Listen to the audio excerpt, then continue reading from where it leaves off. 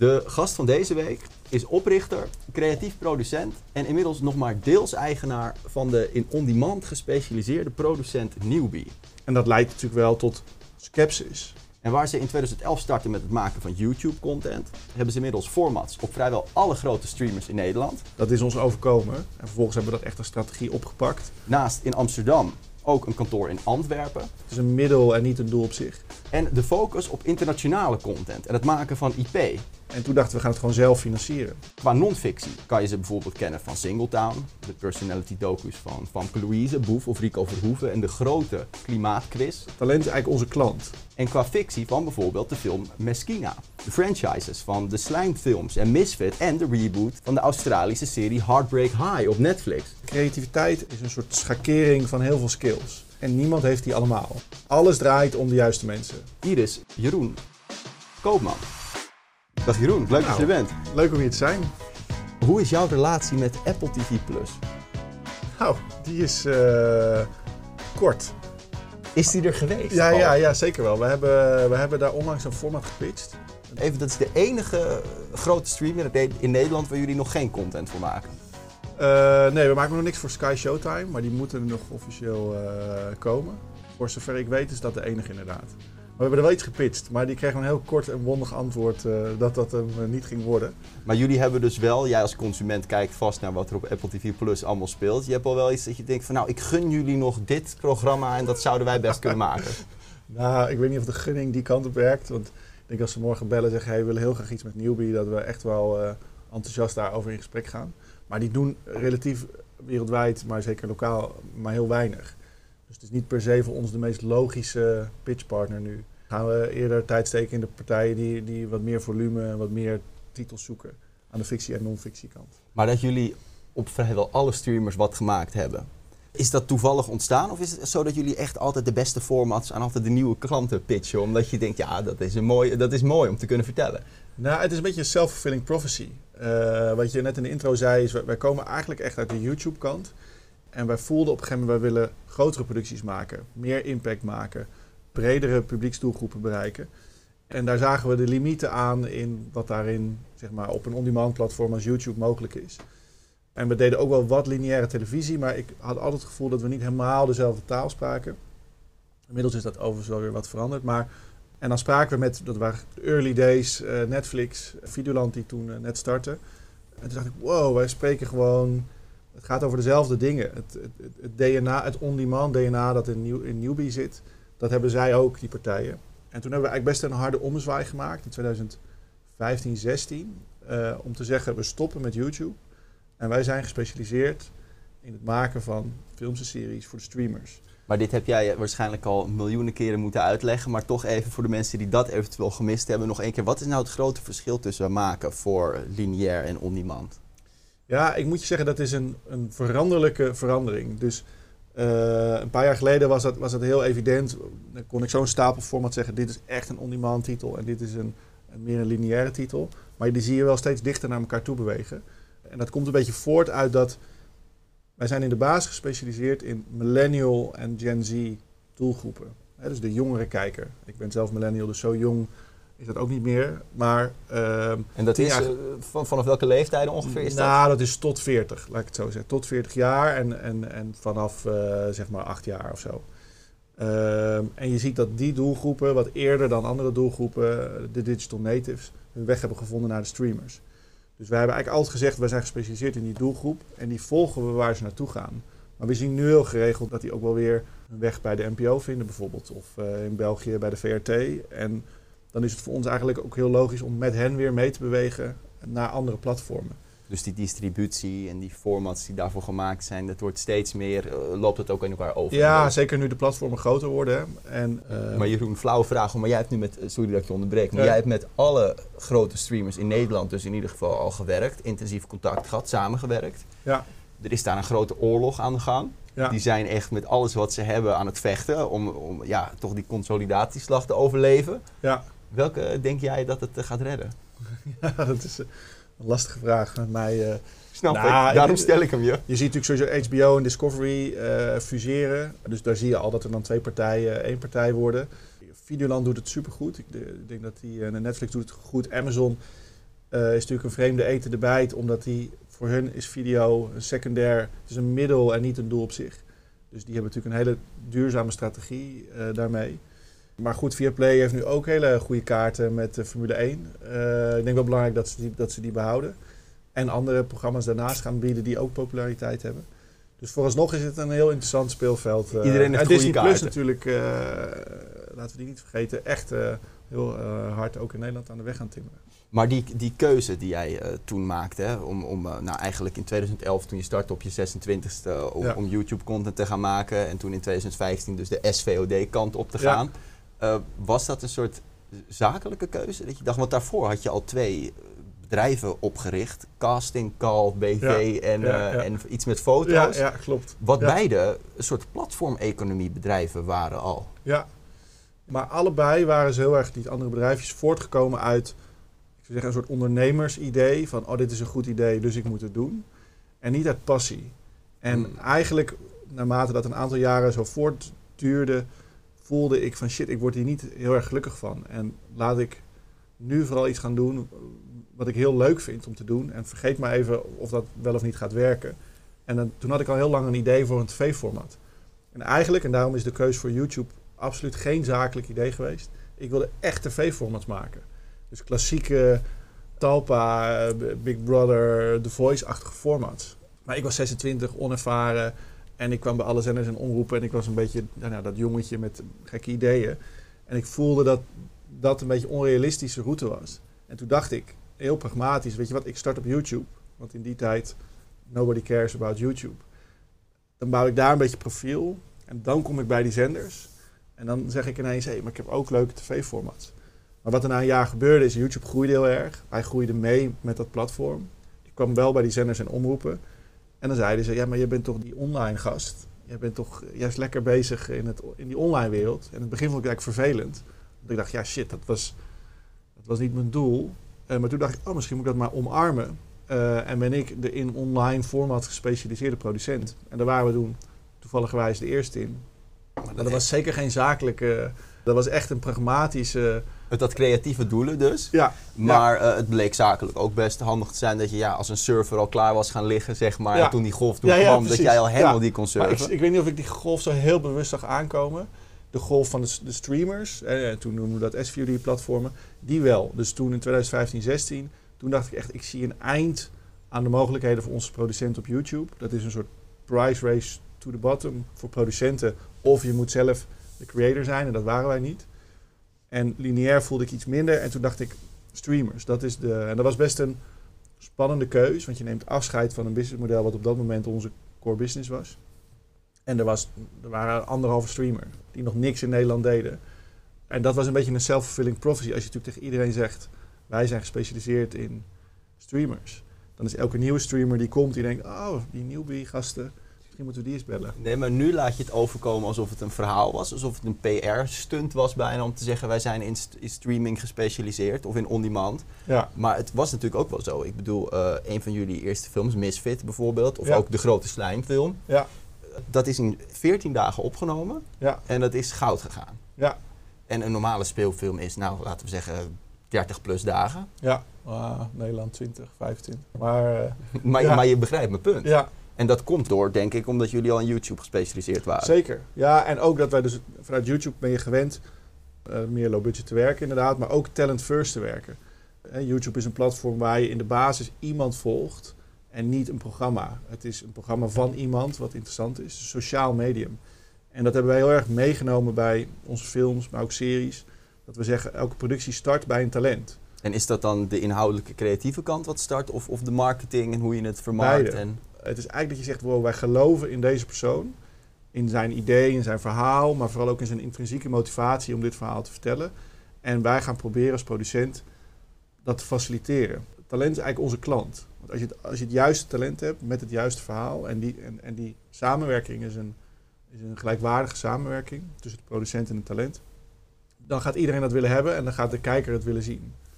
Maar dan is er een hoeveelheid geld en dan zijn er een aantal draaidagen en dan doe jij een stuk minder draaidagen of jullie voor een productie. Ja, dan moet er ergens tijd bespaard worden. Ja. Waarop? En waarop vooral niet? Nou, we hadden dus een idee voor onze eerste film. Het Misfit was dat 2017. En dat was eigenlijk toch ook wel pragmatisch. Wij konden geen aanspraak maken op filmfondsgeld. Maar wij geloofden heilig in, dit gaat werken. En eigenlijk niemand anders, behalve de distributeur, Splendid, geloofde in dat idee. En toen dachten we gaan het gewoon zelf financieren. Dus wij financieren het samen met de distributeur. Want waarom konden jullie geen aanspraak maken om filmfondsgeld? Dan moet je eerst 2 filmfondsfilms gemaakt hebben. Catch-22 zou je kunnen zeggen. Klinkt bureaucratisch. Ja, dus die hebben we zelf gefinancierd. En dat werd toen gelukkig de best bekeken kinderfilm dat jaar. 250.000 bezoekers. En die viel precies parallel met onze ambitie meer voor streamers te doen. Dus Netflix kocht die film ook aan. Daar werkte die ook goed. En vanuit daar konden we heel erg doorbouwen. Ja, maar dan kan je het zelf financieren. Maar dan is het aantal draaidagen nog steeds een stuk lager. Wat film je dan niet? Waarop bespaar je qua tijd? Ik denk dat in film heel vaak zo werkt, is dat er een script geschreven wordt. En dan gekeken wordt van, wat gaat het kosten om dit te maken? En vervolgens, hoe gaan we dat financieren? In die volgorde. En wij hebben eigenlijk gedacht, oké, dit is het budget dat we hebben. Dit is het talent met wie we het gaan doen. Welk script gaan we schrijven op het budget dat we hebben? Dus je start met talent, je start met het budget. En vervolgens schrijf je het script op de mogelijkheden. En het voordeel daarvan is dat je dus ook schrijft naar minder locaties, beperktere cast, sneller draaien. En dat leidt natuurlijk wel tot skepsis in de buitenwereld. Dat mensen zeggen, ja, dat kan nooit wat worden. Nou, en dat motiveert dan wel weer juist om te laten zien dat dat wel kan. Nou, het kon ook, want Misfit heeft nu een serie. 3 films. De laatste film heette De Finale. Ja, er is inmiddels een nieuwe sinds deze week uit de Switch. Dus dat is de 4e film. Ja, dus een soort van de afterfinale. Ja. Misschien komen er nog meer, maar er zijn zelfs remakes in Duitsland, Polen, Latijns-Amerika, Zuid-Afrika. Ja.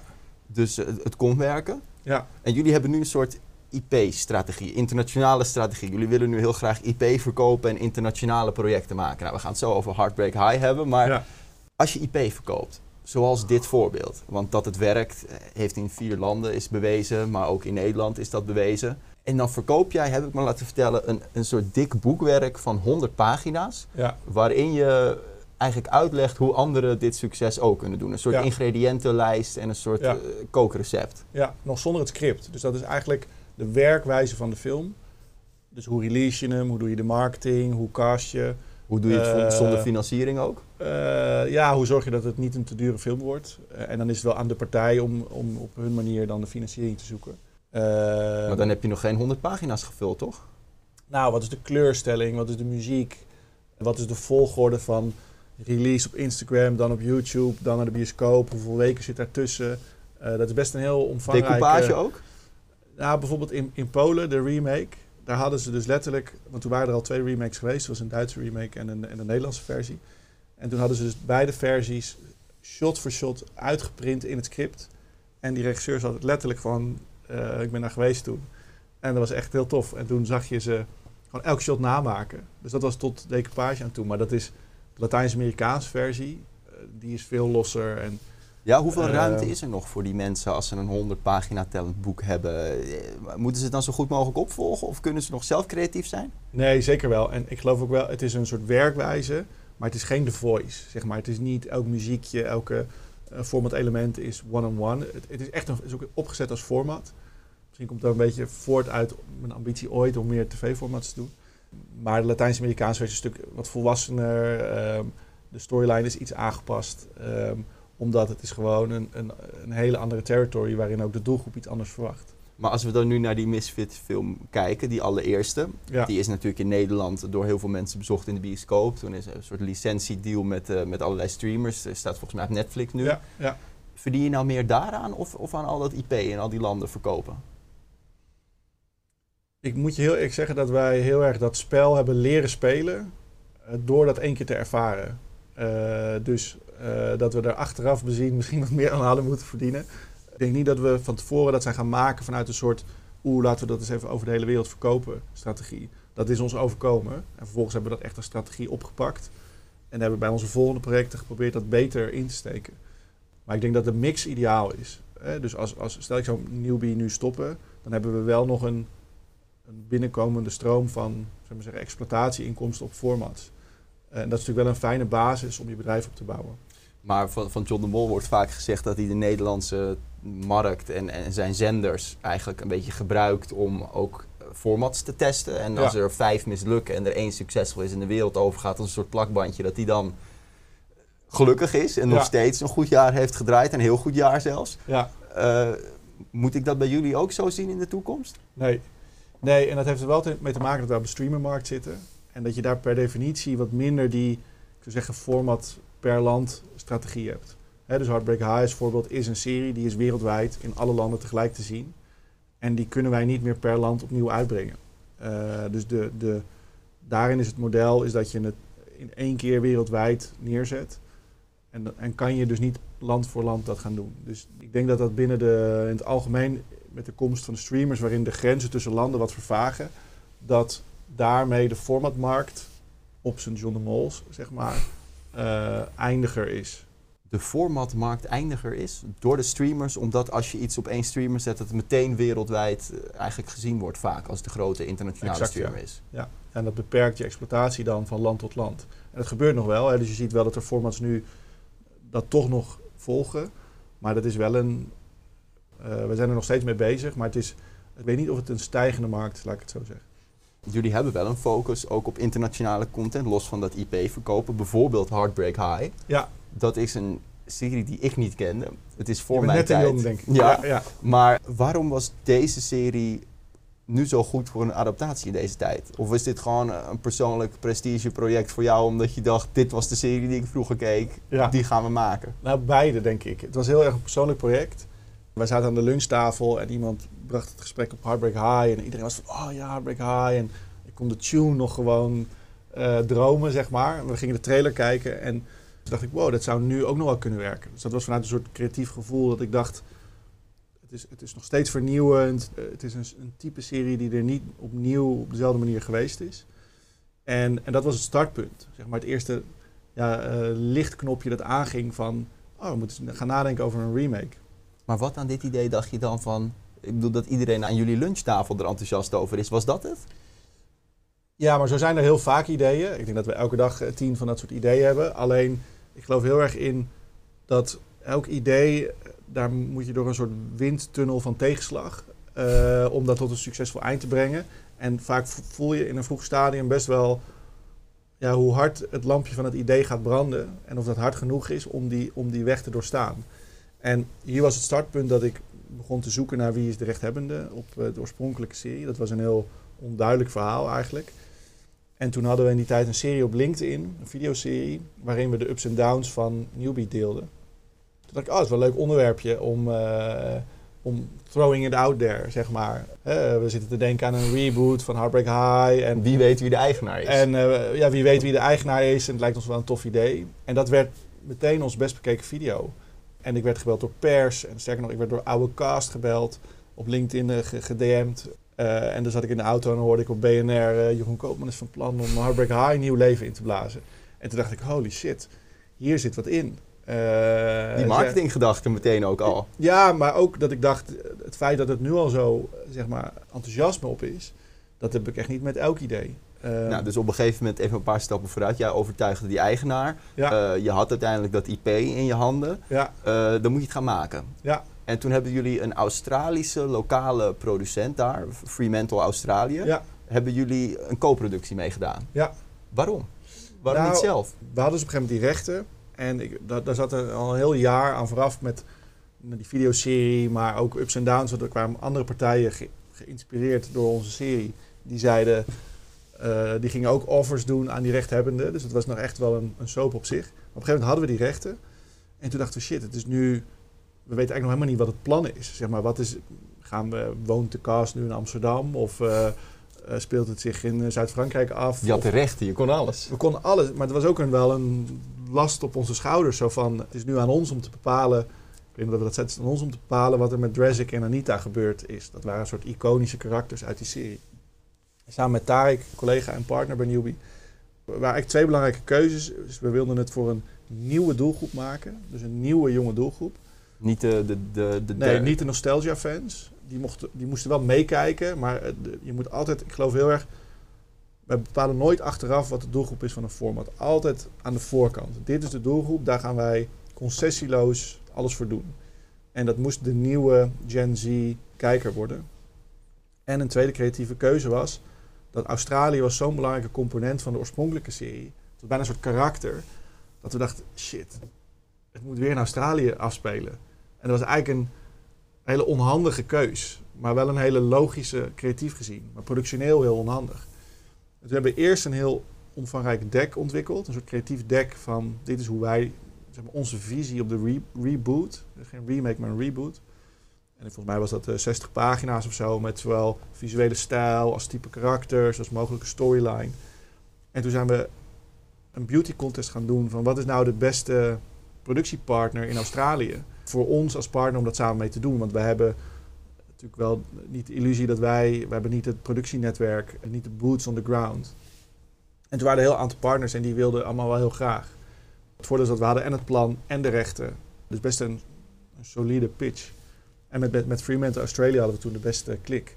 Waarom? Wat konden zij bieden? Nou, eigenlijk heel persoonlijk is die CEO daar. Hij was gewoon op dezelfde manier fan als ik van de oorspronkelijke serie. Dus wij troffen elkaar in een videocall. Dat lampje ging weer nog harder branden. En ik zag bij hem dat het ook geen, zeg maar, sales pitch was, maar een intrinsieke motivatie. Maar dit zijn allemaal goede ingrediënten die nu bij elkaar worden gegooid. Ja. Maar uiteindelijk, het is best, ja, dat ga jij natuurlijk niet zeggen, maar laat mij het dan zeggen, het is best een succes geworden. Want het staat al weken in de top 10 wereldwijd volgens mij, maar ook in Nederland en in Australië. Ja. Dat is fijn. Ja. Maar wat bleek nou de sleutel uiteindelijk toch dat het iets goeds werd? Ja, ik denk uiteindelijk moet het een hele goede serie worden. En ook daar, net met Misfit, was er echt veel sceptisch.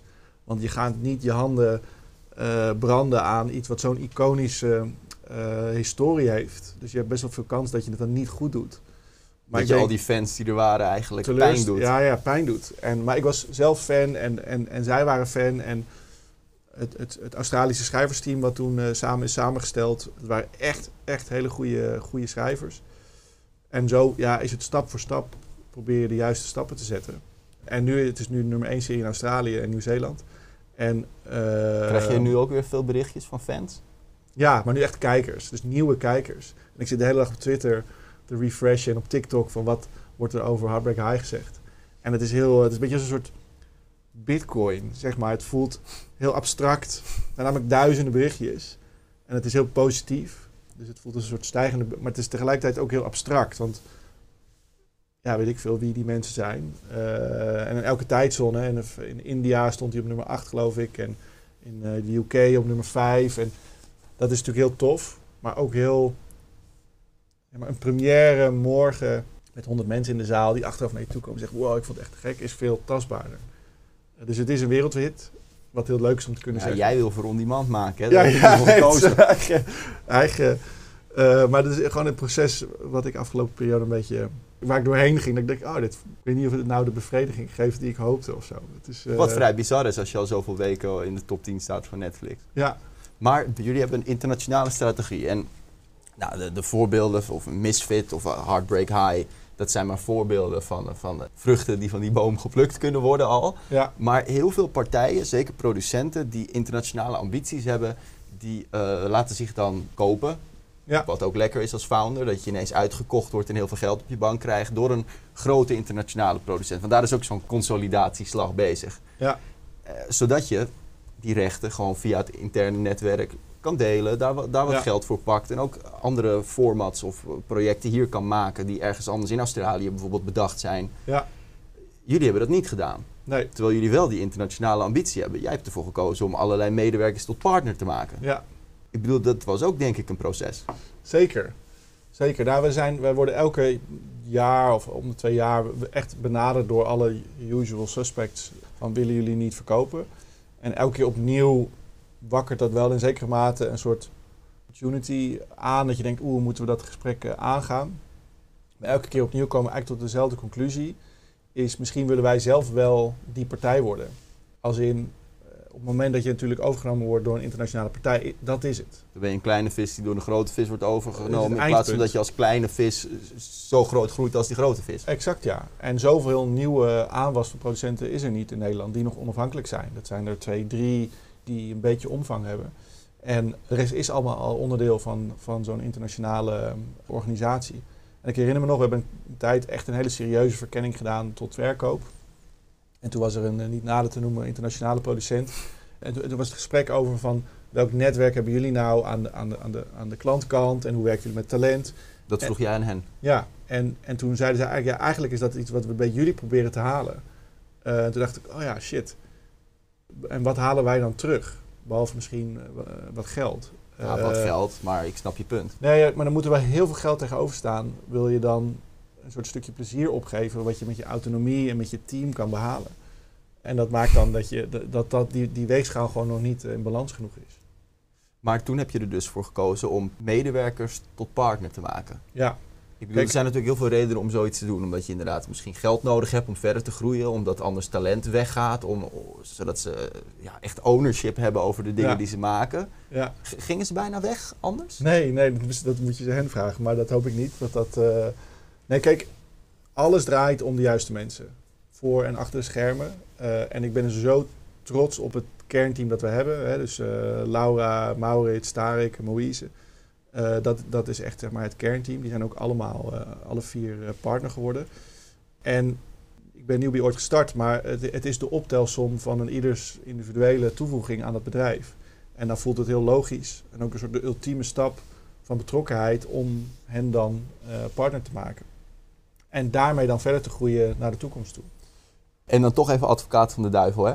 Jullie zijn aan het groeien. Jullie hebben nu, heb je zelfs een keer gezegd, dat je nu allemaal departementen hebt ook meer. Ja. Dus een productie, finance, dan het creatieve departement. Ja. En dat is een soort professionaliseringsslag. Ja. Maar aan de andere kant willen jullie, heb je ook heel vaak gezegd in interviews, van de laagste drempel voor het beste talent met het leukste idee. Ja. Ik quote het vast verkeerd, mooi, maar je snapt mijn punt. Ja. Alleen, is dat niet een enorme drempel als je zo professionaliseert en als er allemaal afdelingen zijn? Ja, nou, in alle eerlijkheid, dat is een struggle. We hebben afgelopen jaar zijn we dus heel erg naar die departementen gegaan, de labelstructuur.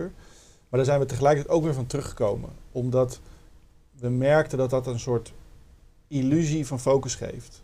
Elk label is heel erg gefocust, maar als bedrijf word je een beetje versnipperd. En toen hebben we eigenlijk gezegd, het kernteam moet weer strakker bij elkaar komen. En wij met z'n allen zijn degene die het doen. En of dat dan fictie of non-fictie is, daar moet je natuurlijk wel strakke productionele verdelingen in maken. Maar zodat je, als je de koppen bij elkaar steekt, dat je ook vanuit iemand die gespecialiseerd is in fictie ook internationale projecten kan. Ja, maar ook dat ieder heeft. Kijk, creativiteit, geloof ik, is een soort schakering van heel veel skills. En niemand heeft die allemaal. Tenminste, ik ken niemand die echt van idee tot oplevering dat allemaal even goed kan.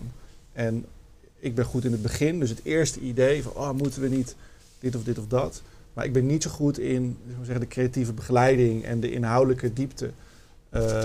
En daar bijvoorbeeld Tarek is daar weer heel goed in, die hier ook wel eens te gast is geweest. En hij komt weer wat minder met die eerste ideeën. Nou, en als je ons uit elkaar trekt en hij gaat een label doen en ik ga een label doen, dan klinkt dat op papier wel aantrekkelijk en gefocust. Maar uiteindelijk verlies je elkaar. En dat is wat we het afgelopen jaar al een beetje hadden. Ik dacht, we zijn ieder voor zich op zich aardig bezig. Maar de optelsom is niet meer zo krachtig als wij met z'n allen. En toen zijn we weer toegegaan naar een wat strakkere organisatiestructuur. Eigenlijk heel simpel 3 divisies. De productietak, creatietak en de finance tak. Met ieder een eigen directielid, zeg maar. En die runnen de show. En jij bent weer CEO. Ja, als onderdeel eigenlijk van die verandering is... ik zeg altijd, als je een bedrijf start als ondernemer, krijg je de rol van CEO daar zeg maar, gratis bij. Maar dat is niet per se what I signed up for, zeg maar. Het liefste doe ik creatief ondernemen en formats ontwikkelen. Maar als je groeit en groeit en groeit, dan komt op een gegeven moment wordt dat een aparte rol. En die hebben we toen heel succesvol eigenlijk ingevuld met Boudewijn, die daarvoor CEO was bij Animal. Boudewijn Beusmans. Shout-out. Ja, shout-out zeker. En wij zijn super like-minded en we hadden dezelfde visie wat we met Newbie moesten doen. En zijn komst gaf mij ruimte om met name internationaal meer voet aan de grond te krijgen. België te starten, Heartbreak High verder uit te bouwen. En zijn rol was eigenlijk om de interne organisatie sterker neer te zetten. Zorgen dat iedereen, dat die partnerstructuur goed werkte, dat de productietak sterker werd. We hebben een CFO aangenomen, Marianne. Dus van allerlei dingen gebeurd waar die eigenlijk voor aangesteld was. En toen? Ja, en vervolgens zie je dus dat in de uitkomst daarvan is hoe beter iedereen in zijn rol kwam te zitten, hoe kleiner zijn rol werd. Maar dat is eigenlijk de beste leiderschap, toch? Als je jezelf overbodig maakt. Ja, en dan moet je ook samen kritisch durven zijn. En dan naar de organisatie kijken en denken, shit, fuck, dit is heel leuk. En gezellig. En we kunnen met z'n tweeën elke dag kletsen over hoe goed we bezig zijn. Maar dit is niet de meest efficiënte route. Ja, mission accomplished, op naar een volgende missie dan misschien voor hem op dat moment. Ja, en nu kunnen we weer verder met een sterkere organisatie dan ooit. Maar als ene laatste vraag hoor. De stoutste droom, zeg maar. Ja. Dat is gewoon in alle landen, internationaal. Of hoe moet ik dat zien? Het is lastig, omdat wat wij zeker niet gaan doen is in elk land een kantoor starten. We hebben dat in België, maar dat is niet een model wat we in elk land gaan doen. Wat heel goed werkt voor ons zijn die co-producties. Dus wij hebben het idee, wij ontwikkelen het en we zoeken er per land een partner bij. We zijn nu in Duitsland met een grote serie bezig. En daarin is voor ons toch het doel om zowel fictie als non-fictie internationaal impact te maken met de producties. Dus dat de wereld het over onze plannen heeft, maar daar ook intrinsiek door geraakt wordt en dat een verandering teweeg kan brengen. Dat het lampje weer gaat branden. Dat soort projecten. Exact, ja. En dat is het doel. En de rest is een bijkomstigheid of een middel die daarbij komt kijken. De laatste vraag die ik altijd aan iedereen stel. En ik wil je bedanken voor je tijd. Ja, jij ook. Dat is, wat is nou het beste advies dat jij kan geven over je weg vinden in de creatieve wereld? Nou, ik zou zeggen dat het heel belangrijk is om alles te doen het is een beetje een open deur, maar waar je heel veel plezier en energie van krijgt. En niet per se om te denken, dit is een goed commercieel idee of ik ga dit doen, want iemand anders doet dat nu ook met succes. Maar vooral heel dicht bij jezelf te blijven en te kijken waar je zelf het meeste passie uit haalt. En je beseffen, wat ik net eerder ook al zei, is dat een creatief beroep niemand is creatief op alles. Probeer goed bij jezelf te ontdekken, ben ik een initiator? Of heb ik juist iemand anders nodig die initieert en ga ik dat heel goed maken? Of ben ik juist iemand die op de set nodig is? Of ben ik voor de schermen, achter de schermen? En daarin is het helemaal niet erg om allerlei dingen te proberen. Om dan vervolgens te denken, nu zit ik lekker in mijn stoel. Dus niet zoals die eerste 2 bedrijven die je had, maar zoals Newbie. Dat je zegt, we gaan groeien niet om het groeien, maar omdat we impact willen maken. Exact, ja. Ja, volgens mij duidelijk. Toch? Ja, nou, hartelijk dank te zijn. Tot de volgende keer. Tot zover de Broadcast Magazine Jan Joost mag het weten podcast aflevering 142 met Jeroen Koopman. Als je Heartbreak High nog niet hebt gezien, het is inderdaad op hoog niveau hard te breken geblazen, dus ik zou het zeker op Netflix even aanzetten. Dank voor het luisteren, volgende week zijn we er weer. Vergeet niet sterretjes te gooien of te abonneren in de tussentijd. En tot dan. Deze podcast werd mede mogelijk gemaakt door Broadcast Magazine. Naast een vakblad in print, uitgegroeid tot een breed platform aan activiteiten waarmee de slogan midden in de media alle recht wordt aangedaan. Kijk op www.broadcastmagazine.nl.